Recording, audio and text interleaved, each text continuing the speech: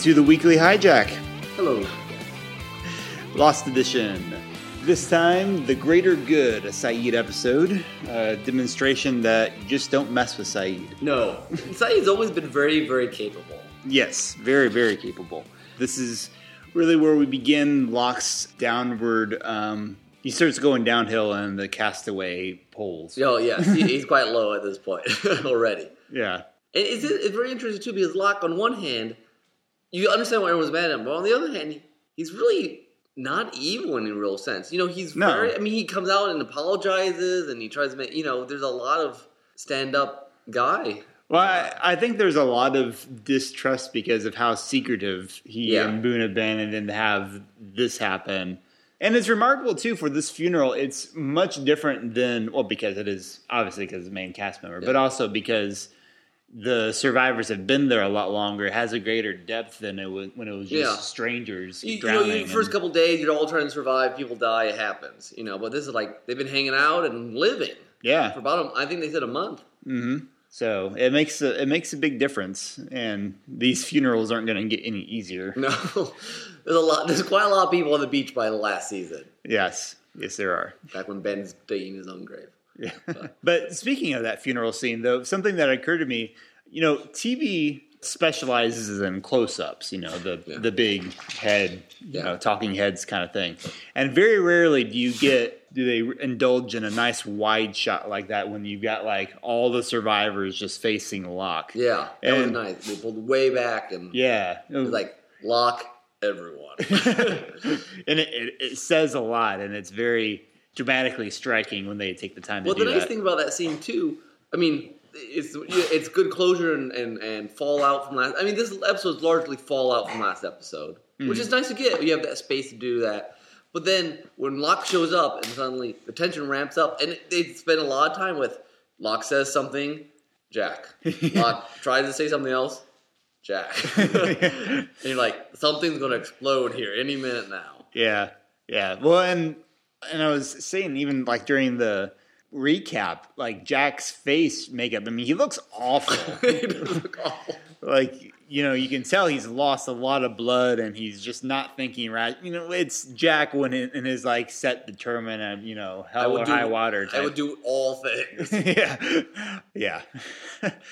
After being up all night and donating like half my body weight in blood, I will go on a long walk in the middle of nowhere trying to figure out where Locke might be, and then you know, it's always Sayid and Locke stuff is always very interesting because Sayid's very practical. Yes. And Locke is not really. Sayid doesn't necessarily have a stake in the whole man of science, man of faith thing. He's just like, if it works, it works. You know, he likes Locke because I think he knows Locke knows stuff. Yeah.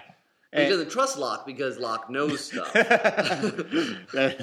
is a good interpretation, I think. But he's by far Sayid's a much more level-headed person than all our other guys running around being crazy. He really is, and I remember my mom watching the show, and she really liked Sayid for that because he was usually right in his estimation of what was going on.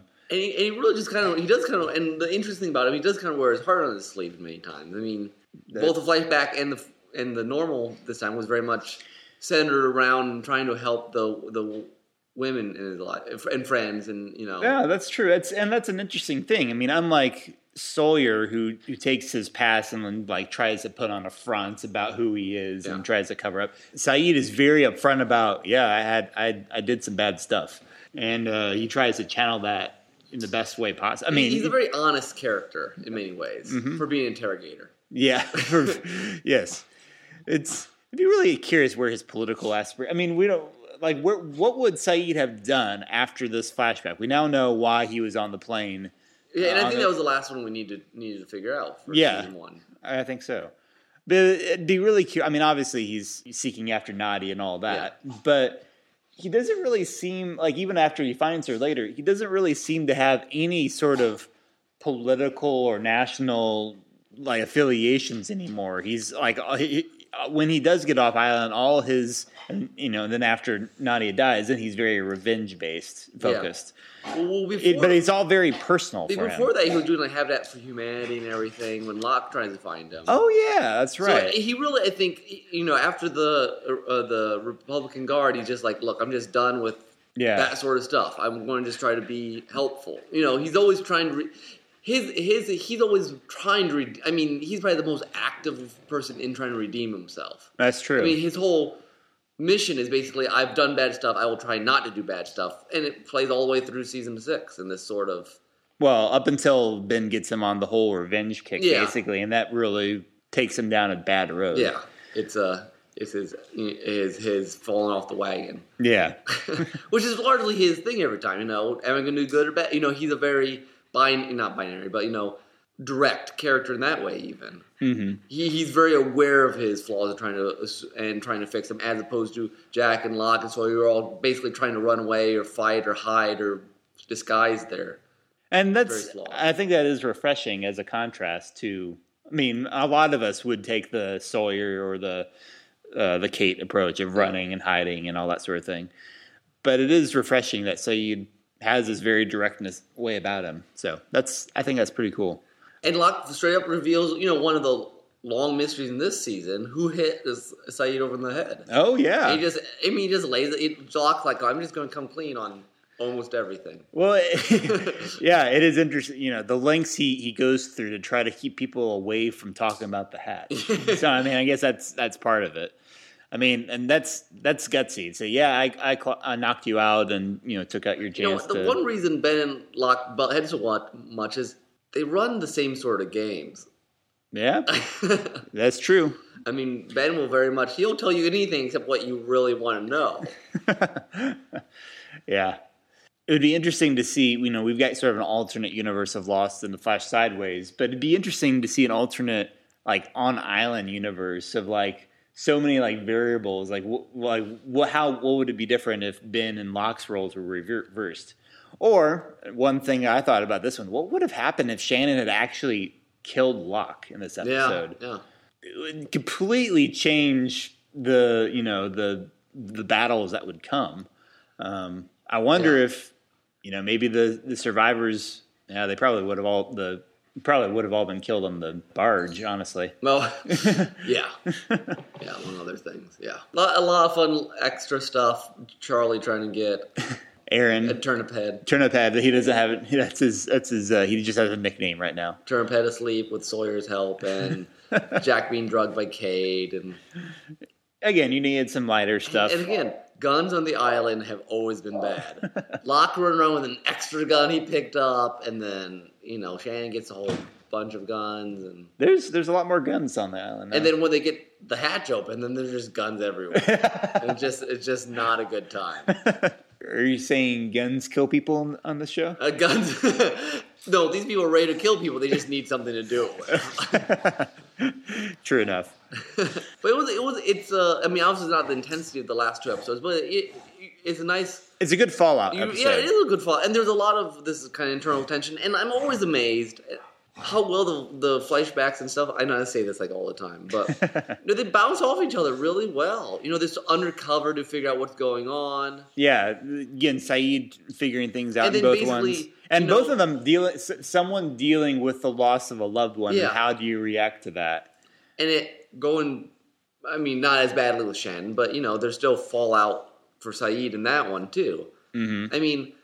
But there's the sort of parallels that aren't... They're, so thick, they're ugh. But they're nice enough, they're oh, that's really literary. As opposed to being Zach would complain on Once Upon a Time, this flashback exactly what's happening, and it doesn't matter. Right, right. Interesting, weird thought I just had, too. In beginning of... No, it's next season, season 2. Eventually, Sayid faces this very same thing when Ana Lucia kills Shannon. Yeah. And he has this, immediate instinct to, want to get revenge right away. The cycle continues. The cycle island continues. Is all about circles. Yeah. There's a lot of circles in that. Isn't that a scene in the rain too, where Shannon dies? There's a lot of killing in the rain. This is what they set up quite early. They said a storm's coming, so you had the rain. But when they killed Ethan, it was in the rain. When Charlie almost killed Ethan, and then Shannon and Lucille were in the rain. That's true. There's a lot of this, and my guess is not only is it dramatic, but I wouldn't be surprised if writer-wise, it's purposeful island.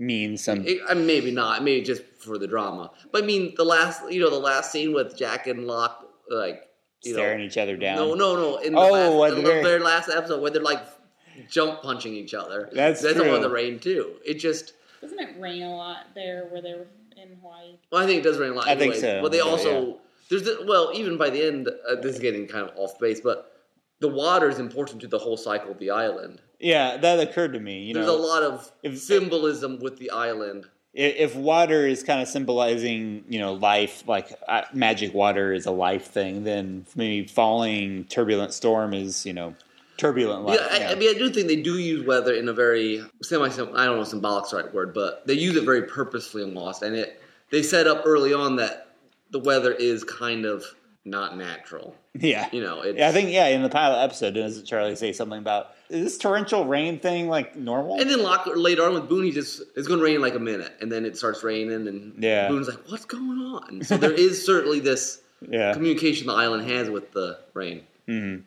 And real quick, just as I think about it, circles, Ben and Locke, they both kind of like, it's another one of those things where like you start out protecting the island, but it twists you up. I mean, the island in some ways seems to have corrupted both Ben and Locke in some ways. I wonder. I don't know. Corrupt's a strong word. I don't quite mean that, but it causes people want to control it. Yeah, I mean that's been the problem all along. Darman tried to control it. Ben tried to in different ways. It's like gold fever in a sense. Yeah, I think it's a very human sort of instinct. Even if you mean it well, the Man in Black says they come, they fight, and then you have Hurley, who he doesn't care, which is the whole point.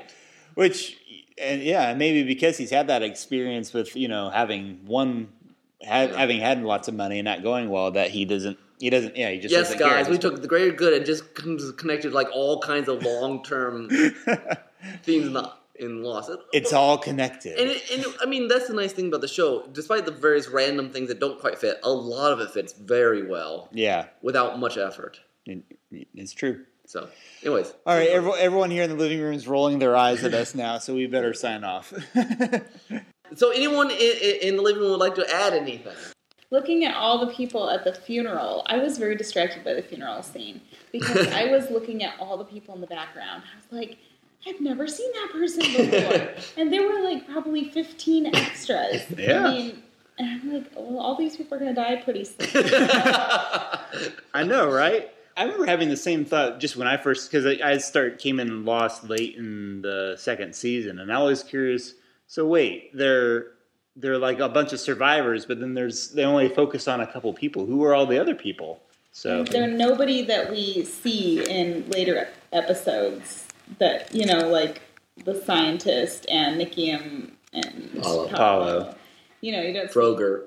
None of those are in those shots, which is a little unfortunate. Yeah. But yeah. I wonder if they had the same extras all the time or not. I think they had at least some. I've explored that on Lost TV a little bit. Well, Steven and Scott. The other guy, yeah.